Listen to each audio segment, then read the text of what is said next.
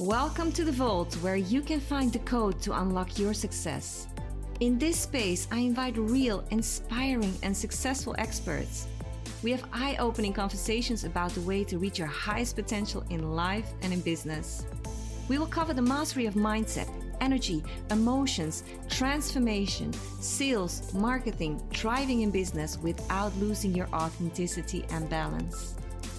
Hi, I'm Sonja Martinovic and host of The Vault. An entrepreneur, mindset mastery, and online business coach with an obsession on real transformation. I'm on a mission to help entrepreneurs and other influencers master the mindset and build a successful and impactful business. Do you want to break free from your limitations and express your truest self in business and in life? Is growth your game and success your aim? Then you are in the right place. Welcome to the Vault. Let's start cracking your code. Thank you so much for listening to this episode. If you want more training on how to leverage your time and to create peak energy to up-level your high performance in business and in life, I invite you to join us in the Facebook community, the Victorious Coach Collective. You can find the link in the show notes. And last but not least, have a very happy new year and create it to be the best year ever. And welcome to a new episode of The Vault. And today I'm excited because today with me I have Phillip Kahn-Panni, and he is a wordsmith. He's an expert in verbal communication. So this is super important if you have a business, if you have a team, you want to bring a message across, or you want to speak or give a presentation that makes impact. He's an active member of Toastmasters International, and he's probably won more speeches and contests than anybody in Europe. He's a founder and honorary fellow of the Professional Speaking Associate of Britain and Ireland, and author of over a dozen of books, 13, I think, mostly on communication skills. With working background, sales and direct marketing, he started his training business in 1994, focusing on telling the right story in business and telling it well. He retired in Ireland in 2016 and lived with his wife, Nas, near Dublin. Welcome, Phillip, to the show. Hello. Thank you so much for being here. And I'm super excited because we had a chat before we started recording the interview. And I said, Phillip, I think this is amazing. We should start recording and getting this value out there. But before we start, please tell us what is your story? What brought you up to doing this amazing work that you're doing today? Well, I had a background in sales, and in selling, I soon discovered that my approach to selling was different from everybody else. In my mid-20s, I was selling management consultancy, and it was a very simple process. The company would go in and do an initial survey of the strengths and weaknesses of a company for a low cost, and then were invited to implement those recommendations, and they would charge the standard management consultancy fees. Now, everyone on the sales force focused on selling that initial low-cost survey. Everyone except me. I had a completely different approach, and my conversion rate was 89%. 89%. Now, I was telling the story to a sales group the other day, and a young man who happened to be a champion salesman in his own area came up to me and said, let me shake the hand of a man who had 89% conversion. And here's how I did it. I can remember the very first sale I made. It was to the managing director of a plastic manufacturing company not far from London. Now, he liked the idea that I put to him. He liked the concept. And he said, let me think about it. So I pulled out my wallet and I said, is your business perfect? He said, no business is perfect. So I said, what if you could see what it costs you when somebody makes a mistake in production? What if you could see what it costs you when people don't turn up for work? What if you could see what it costs you for all the inefficiencies that may exist in your company, but which you take for granted and leave sort themselves out? And I carried on talking. He wasn't listening. So I stopped and I said, what would you like me to do? He said, pick up that money. Said, yes, but if that was your money, wouldn't you want me to come along and help you pick it up? You got the point. Yeah. So what did I do? What had I done? I had enabled him to visualize what it was costing him not to put right the things that were wrong in his business. Now, that approach was completely different from the other approach that all the others were taking. So as I continued in my sales career, I found that I was good at making presentations. I wanted to teach other people how to make better presentations. So I went into advertising. I was working in Fleet Street and newspapers and things, and I set up sales promotion department in one of the major newspapers. And I carried on this kind of thinking.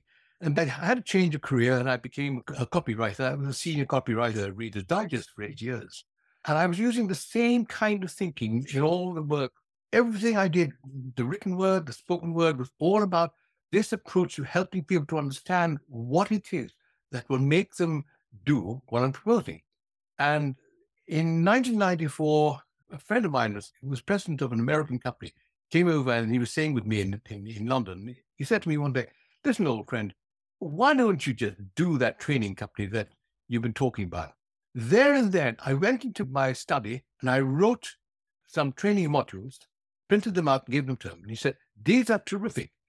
Why don't you just do it?" And 8 weeks later, I was in business. I started off calling up advertising agencies and saying, "This is me. Would you like some?"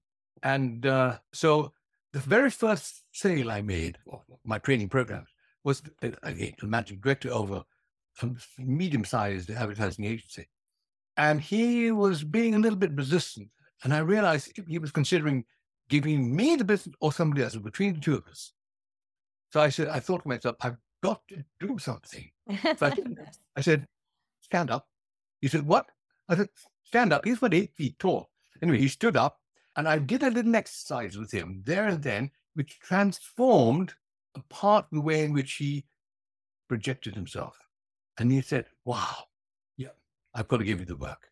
On another occasion, I was presenting to a panel of people in a large government-sponsored organization, and the same thing. I thought, I'm in a beauty parade.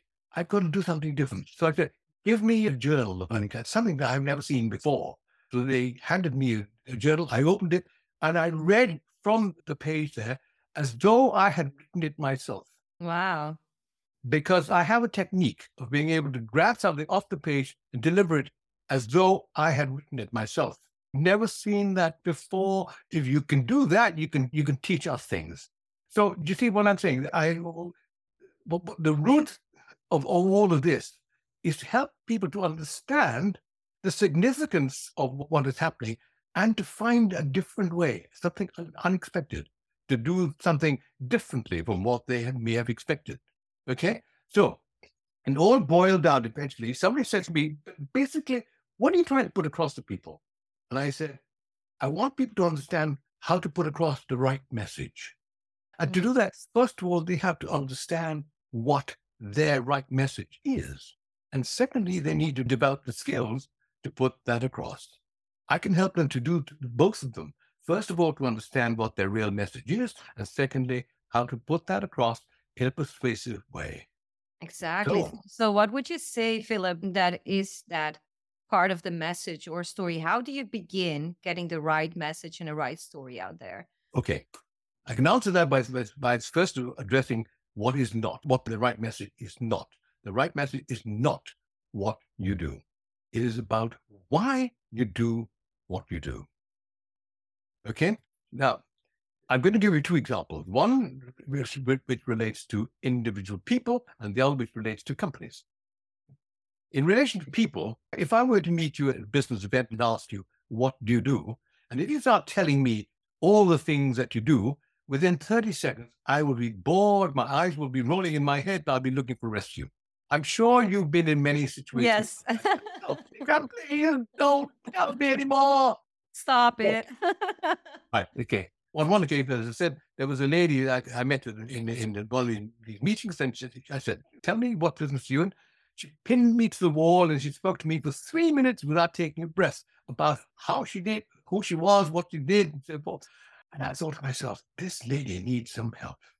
So what's the answer in that situation? You need to have a 15 or 16-second elevator speech, which most people misunderstand. The purpose of an elevator speech is not to tell people everything that you do. It is simply to get people to say, "Tell me more." That is all. Why is it called an elevator speech? Because that is the average time to go from the ground floor to the third floor, about 15 seconds. That is all the time you have. If somebody meets you in a business contact in the elevator, if you haven't said enough in 15 seconds for them to say, tell me more, they're going to get out. Okay? So, vital to have a 15-second elevator speech that follows the rules of selling. And I'll come back to that later if you like. In business, the message is not about what you do. The message is always about why you do it. Let me show you this as an example. I came across an IT company once upon. Can you see that all right? Yes, I can. I came across an IT company once upon a time who called themselves the infrastructure company. That was their strapline. And they said they took great pride in providing the IT and the infrastructure for all these major companies like airlines and retail chains and so on. That's why they call themselves the infrastructure company. And I said, hang on a minute. You're satisfying one person in each of those client companies, the IT director. But those client companies are not in the business of providing IT. They are in the business of using IT in order to fulfill these transactions with customers like you and me. That is their purpose in business. And your function, your purpose should not be to focus on providing IT. Your purpose should be to focus on enabling the client companies to do their business. Does that make sense, Shira? Absolutely. Yeah. So I say to businesses, look, put aside for a moment what you do and ask yourself, how does that help your client companies? That is the reason why you are in business. If you are, for example, if you're a manufacturer, you're in business to enable retailers to meet customer demand. If you're an IT provider, you are in business to enable efficient customer transactions. If you're a motor dealer, your purpose is to create and satisfy lifestyle dreams. And if you're a speaker or a consultant and so on, your purpose is to equip listeners with the skills and the incentives to improve their lives or improve their businesses. Focus always on how you will help your listeners or your customers to do their business. Exactly. So think about the client of the clients too. So how will you help them, enable them to help their clients better? Yeah. So is there a specific order into an elevator pitch? Because an elevator pitch, sometimes it's hard to do it in 15 seconds, right? Oh, go try me out. Ask me, what do I do? So what do you, could you tell what you do in an elevator pitch, just as an example? No, just ask me, what do you do? What do you do, Philip? You know how some people are scared stiff about speaking in public? Yes. And others make presentations that are really boring. Yeah. It means they don't give the best account of themselves. But I help them speak in public without fear and in a way that makes others want to listen to them. Very interesting. Normally, when you have pitch, and I make kind of jokes about this, Philip, as you know, somebody just pitch slapped me. Like, I don't know this person and I just got pitch slapped. So right away a pitch. And it's interesting how you integrated questions into your pitch instead of making it a one-way communication and just putting as much words as possible in 15 seconds, trying to make an impact on someone. Shall I deconstruct it for you? Yes, please. And our audience would It's really a sales love pitch. it. It's Yeah. a sales. Every time you talk about yourself or your business, it's a sales pitch. Yeah. You want your listener to understand and accept what you're saying. Yep. So you have to follow the rules of selling. In the rules of selling, you first start by establishing common ground. So when I said, you know how some people are scared stiff about speaking in public, and I was waiting for you to respond, and most people would simply, yep, I can relate to that. And others make presentations that are really boring. Have you ever sat through a boring presentation? Yes. So now we've established common ground because now I placed you in two contexts that you can relate to, okay? And then I say, what a shame. I don't criticize them. I simply, what a shame. I say, it means that they don't give the best account of themselves. Only then am I allowed to say that I provide the solution. Yeah. And listen to how I provide the solution. I help people to speak in public without fear. Tell me who wouldn't like to be able to do that. Yeah. And in a way that makes others want to listen to them. Tell me who wouldn't like to have that. Yeah. Okay. One of the purposes. My purpose is simply to get somebody to say, hey, tell me more. It could be that you're not in my market. Mm. You simply say, oh, that's very interesting. And you move on. That's okay. That's okay. At least I haven't bored you. Yeah. Do you see? So Yeah. that is the structure of an elevator speech. You follow the rules of selling, you establish common ground, you get involvement, you ask questions so that you get some kind of response. If you get no response, just move away. But if you get response, then you can move the energy along, because in all selling, it's about establishing some kind of energy flow that you can help to massage towards a planned outcome. Yeah. Does that make sense? Absolutely. Okay. So that's what I do. That's the business I'm in. Yeah, and I love that. It's really creating an elevator pitch from different angles. So I have a background in sales. I've been in sales for over 2 decades, as many of my listeners know, and some may not know. But it is definitely different from the way that it's overall taught everywhere. And you do, of course, you have the sales conversations and you build rapport and you build common ground. But using the elevator pitch to do the same is really amazing. I think it could be very beneficial for anybody implementing that in networking, implementing that maybe even when starting a presentation. Yeah. So let's talk about starting a presentation. So it can be a speech, but it can also be a presentation towards your team because you are the CEO or you're someone who is leading a team and wants to influence them and persuade them into a specific direction for the best outcome. So, what would you say? How would you captivate someone at the start of a presentation? Is it in a similar way? No, first of all, the first thing to understand about presentation, about any communication, is that communication is not about transmission. It's about the way it's perceived and understood. There have been numerous examples of business leaders who have come a cropper because they thought all they have to do is to stand up and speak and everyone will applaud them and so forth. Now, do you remember Gerald Ratner, string of jewelry shops? And he stood up at a meeting one day and he said something about earrings that he was selling in the shops. He said, they don't have the same lifetime as a Marks and Spencer's prawn sandwich.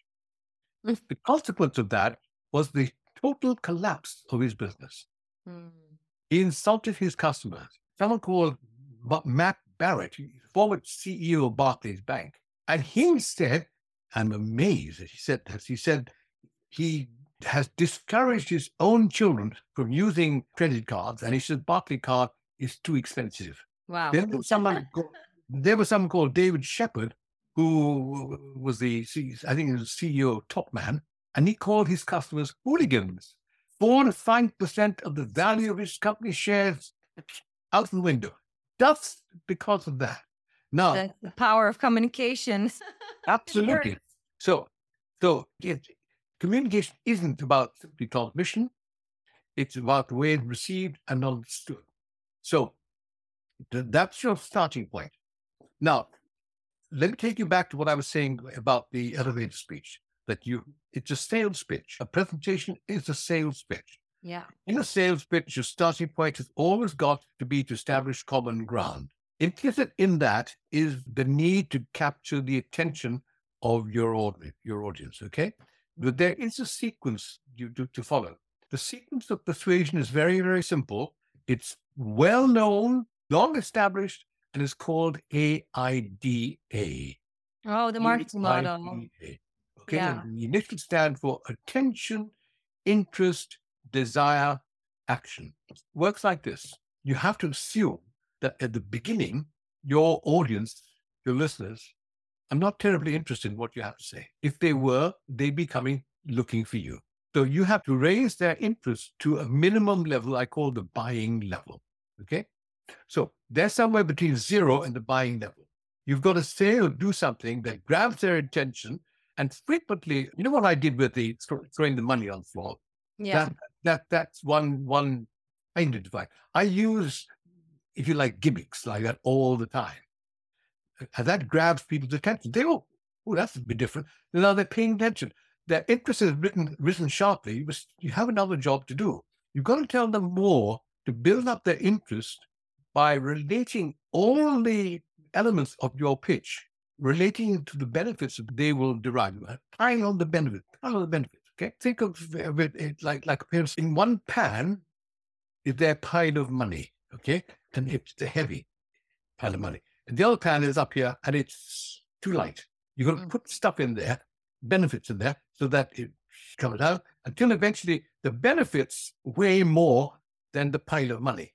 Okay, then it makes sense to do Yeah. so. Okay, so you have to pile on the benefits by relating all the features in a way, you take them well past the buying level so that they, when you eventually have to reveal the cost, if their interest falls slightly, it doesn't fall too low, you can reinforce it and then kick it up. And then you have to tell them what to do. Too many people make a presentation, they get their prospect interested in it, and they are afraid of the rejection. So they fail to ask for the order. Yeah. That's so common. I saw that so many times. Yeah. So the structure of a presentation, therefore, is you start off by saying something unexpected. You say or do something unexpected in order to grab their attention. And then you take them from there to the connection between what you've just done and said to the connection with your proposition. And then you ask questions in order to engage them in it's a dialogue. It must not be a monologue. It must be a dialogue. Even if they actually say nothing, if you ask the kind of questions that they can answer in their minds, they feel it's a dialogue. Does that make sense? Yeah. And you told a little bit about them visualizing something. You want them to visualize something. Yes. Maybe you can throw that into what you're saying too. Yeah. So you always enable people to visualize not only what it is you're proposing, but how it will benefit them. Change that can bring about to them and their processes. What's the purpose of a speech or presentation? I frequently ask this question and I get an amazing array of answers. And there really is only one direct answer, and that is to make change in the thinking, attitude, or behavior of your listeners. You need to know what change you want to bring about. If that change is to get an order, fine, that's the change. If the change is to make some change in their thinking, that may take a little longer, but at least if they leave the room thinking, I've just learned something I didn't know before, that's a success. So be clear in your mind what change you want to bring about and work towards achieving that. How will you know that you achieved your goal? You have to ask. You have to show people what to do to implement your proposition. If you don't tell them that, if you leave it to them, you're wasting your time and then theirs. So you have to use the time carefully. Now, what is the biggest destroyer of presentations? Bad slides. Oh, slides, PowerPoint slides, for example. Yeah. I was coaching the directors of a major bank in Brussels. They were going to have their first ever presentation to customers and clients. And they prepared this elaborate presentation. All the major directors were going to produce presentations one after the other. And they brought me over from London to coach them. And the first man up was the vice chairman. He came along and he had his team with him and they put up the slides. And he started. When they got to slide number 3, I said, please stop. Who made this slide? And it was his deputy. He said, I did that slide. I said, it's a very elaborate slide. It's a very complex slide. It requires a high level of understanding of your subject matter. Would you agree? He said, oh, yes. I said, how many years did it take you to become as expert as you are? And he said, 7 years in education and then so many years working. And then I said, right. And how long is this presentation? He said, 40 minutes. I said, and in 40 minutes, you want to make your audience as expert as you have become after 7 years of education and so many more years of work. Now, of course, I'm not saying that, but the only way to understand that slide to have your level of expertise. Oh, I'm not so sure, he said. I said, and there's one more thing. Oh, you're going to humiliate me, yeah? I said, no. Not at all. I handed him a book. I said, could you very kindly read that page? And read silently. And at the end of it, I want you to be able to summarize that for me in 1 or 2 sentences. Could you think you could do that? He said, oh, yes. We started to read. And then I said, while you're doing that, I want you to listen carefully to what I'm saying, because I also want you to be able to summarize what I'm saying in a single sentence or two. And he stopped and he said, I cannot do it. I said, of course, no one can. No one can read and listen at the same time. Yeah. And that is what isn't that what you're expecting your audience to do? To look at that graph, that slide, with all the graphs and things, to look at that, to read it, to understand it, and listen to the presentation at the same time. Isn't that what you're asking them to do? I never realized that. I never realized that. That's the simplest way to explain to people why bad slides get in the way. Yeah, absolutely. I have a friend called Dave Henson, and he's written a book called Your Slides Suck. I was going to know. Oh, I love that title. It makes everything clear. So that's amazing. And what would you say how to keep an attention? Let's say that you're going to speak or you want to become a speaker and you grab that interest, right? And you have them at the buying level. And how do you keep the attention till the end of the presentation that you're not using slides? So how do you feel? What are some tips that you can give to really keep attention? And Okay. yeah. The one thing that grabs everybody's attention is a story. Now, the American speakers have a saying, make a point, tell a story, make a point. So I use stories all the time. As you know, in this little conversation between you and me now, I told you 2 or 3 stories, but actual events that have taken place. But I've made them relevant. They have been relevant to the point I'm trying to make. And haven't they helped you to understand what I'm trying to say and to illustrate what I'm trying to say? So if you do this, if you plan a sequence and it's not necessary to write a presentation and learn it by heart. It is not necessary at all. But what you should do is have a planned structure, a sequence.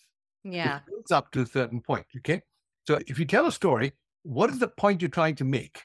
And how is that relevant to your message? And as you've noticed from time to time, I asked you, does that make sense? Because I want you to acknowledge that what I've said is meaningful to you. Yeah. If you don't get it, you simply say, no, I didn't quite get it, then I have to go back and explain it again. So that is the way in which you hold people's attention, but you have to have stories to put into them. And all the best motivation speakers in America, and their presentations are full of stories. Absolutely. Yeah, they have fairly commonplace messages, but the way the energy that they put into them and the stories that they tell, which are personal to themselves, that's what grabs people. And to the extent that they can tell the same stories over again. And in some cases, if they tell the story differently, someone in the audience will say, hang on a minute, that's not what you said the last time. Yes, exactly. You have people, who are very famous and big speakers who repeat the messages over and over again. So kind of if you went and visited listened to in a couple of times, you know the story by heart.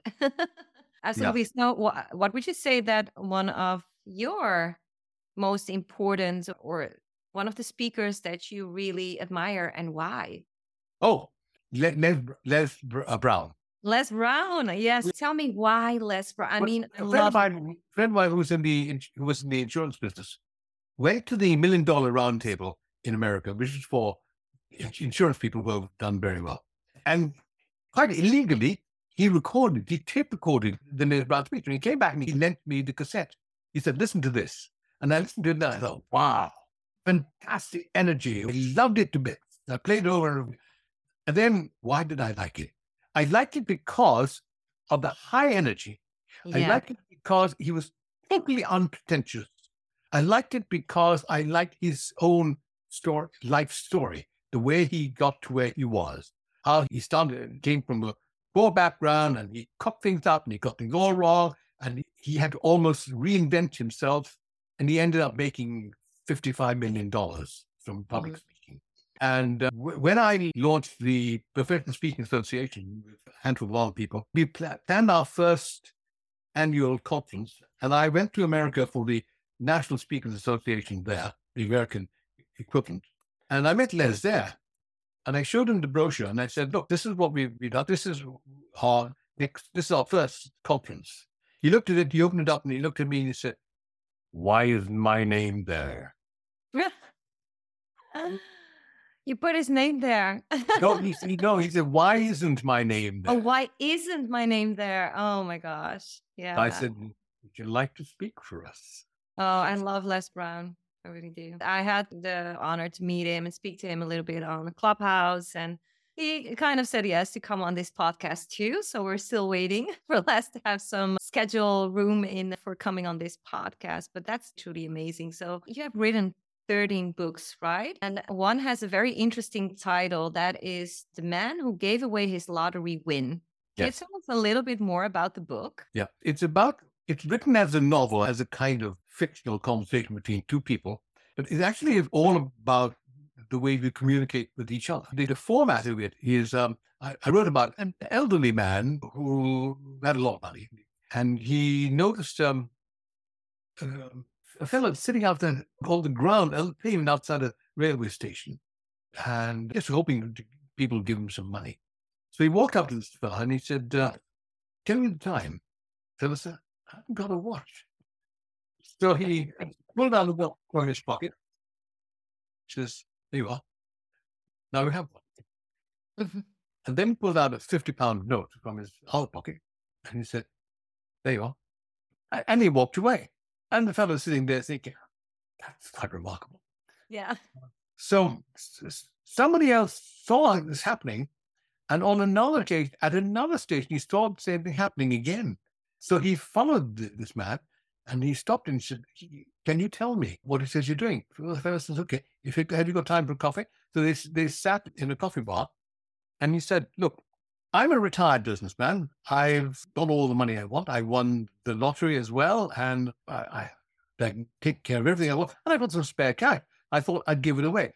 To whom shall I give it away? And I thought I would give it away to people who need it and who could use it and who could help them to get out of their situation. So in a small way, I'm giving you out, £50 here and there, so on, hoping that maybe along the way, I'll meet somebody very interesting. So this young man said, but what business are you in? Well, he said, actually, I'm in the communication business. The young man says, well, actually, I'm in sales. So we're both in the same business. And the older guy says, well, if you're interested, let me share my thinking on communication skills with you. Why don't you come down to my house in Surrey and we'll talk about it? So then they spent some time together talking about this and exchanged ideas on how we communicate with each other. And it's not simply about how we make presentations and so forth. It's really about how we connect with one another, how we understand, how we use language in a way that sometimes achieves a result we hadn't expected, and all those kinds of things. So that kind of dialogue, the whole book is about a dialogue, really. And if you think about it, just as you and I are now talking about communication, we do this all the time with people we mix with in business or in our friends, our relations, and so forth. Sometimes we say things that are misunderstood. Sometimes we say things that achieve an unexpectedly good result. And it's worth examining how that happens and how we can use that communication process, not just the language, but the way in which we connect with one another, the way in which we make friends, the way in which we avoid alienation. Because the purpose of communication is not simply to get across the message, it's to avoid being misunderstood. Yeah. If you think about it, the majority of major problems in the world historically have been because of some misunderstanding. Exactly. Yeah. So that is the purpose of that book. I love it. And you guys, you can grab it. You can see it in the show links. And there is also a 1-minute checklist to identify your own strengths and weaknesses in presentation skills. So that's amazing. I just have one more question, Philip. What is the one question that nobody ever asks you, but you would love to answer? Gosh, that's a hard one. Okay. I would like someone to ask me, how can I discover what I'm saying about myself? How can I discover what I'm saying about myself? Okay, what would your answer be? Well, no, you think about it. People think of the context of PR. People say, I don't do PR. And I say, you not do PR. Everything you do is PR. Now, think about a company, say a large corporation, where it's up, not in the center of town somewhere, but car park. Where is a visitor's car park? If the visitor's car park is remote, visitors, when it's raining, have to walk in the rain from there to reception. Okay. That's one simple indication how much they have thought about their visitors.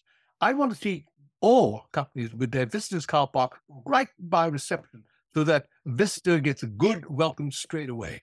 I want to see everybody conduct themselves in a way that says, I want to be open to business with you. I want to connect with you. I want everybody to, individual business people as well as companies, to say, everything that I do tells you I'm interested in you, not look how great I am. It has to be so. When people say, if they ever ask me that question, how can I discover what I'm saying about myself? You have to find a mirror. I don't mean just a literal mirror, although sometimes that helps as well. But you have to find out, you have to start paying attention to how people respond to you. If, for example, you find that you walk into a room and people don't don't approach you or don't sit beside you or something, you're communicating the wrong message somehow.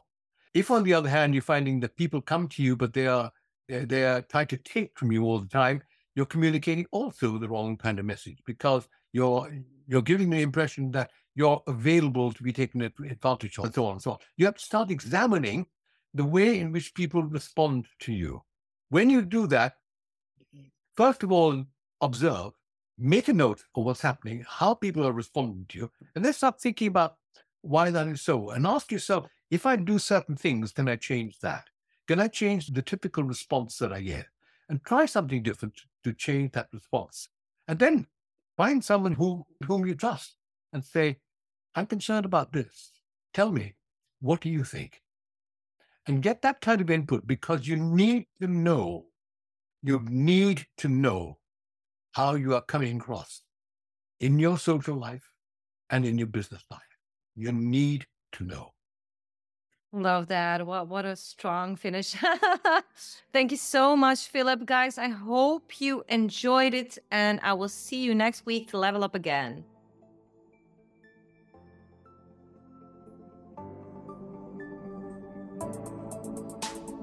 Thank you for listening to this episode of The Vault. Respect for showing up and creating your next stage of life and business. If you like this episode, I invite you to dive deeper and stay.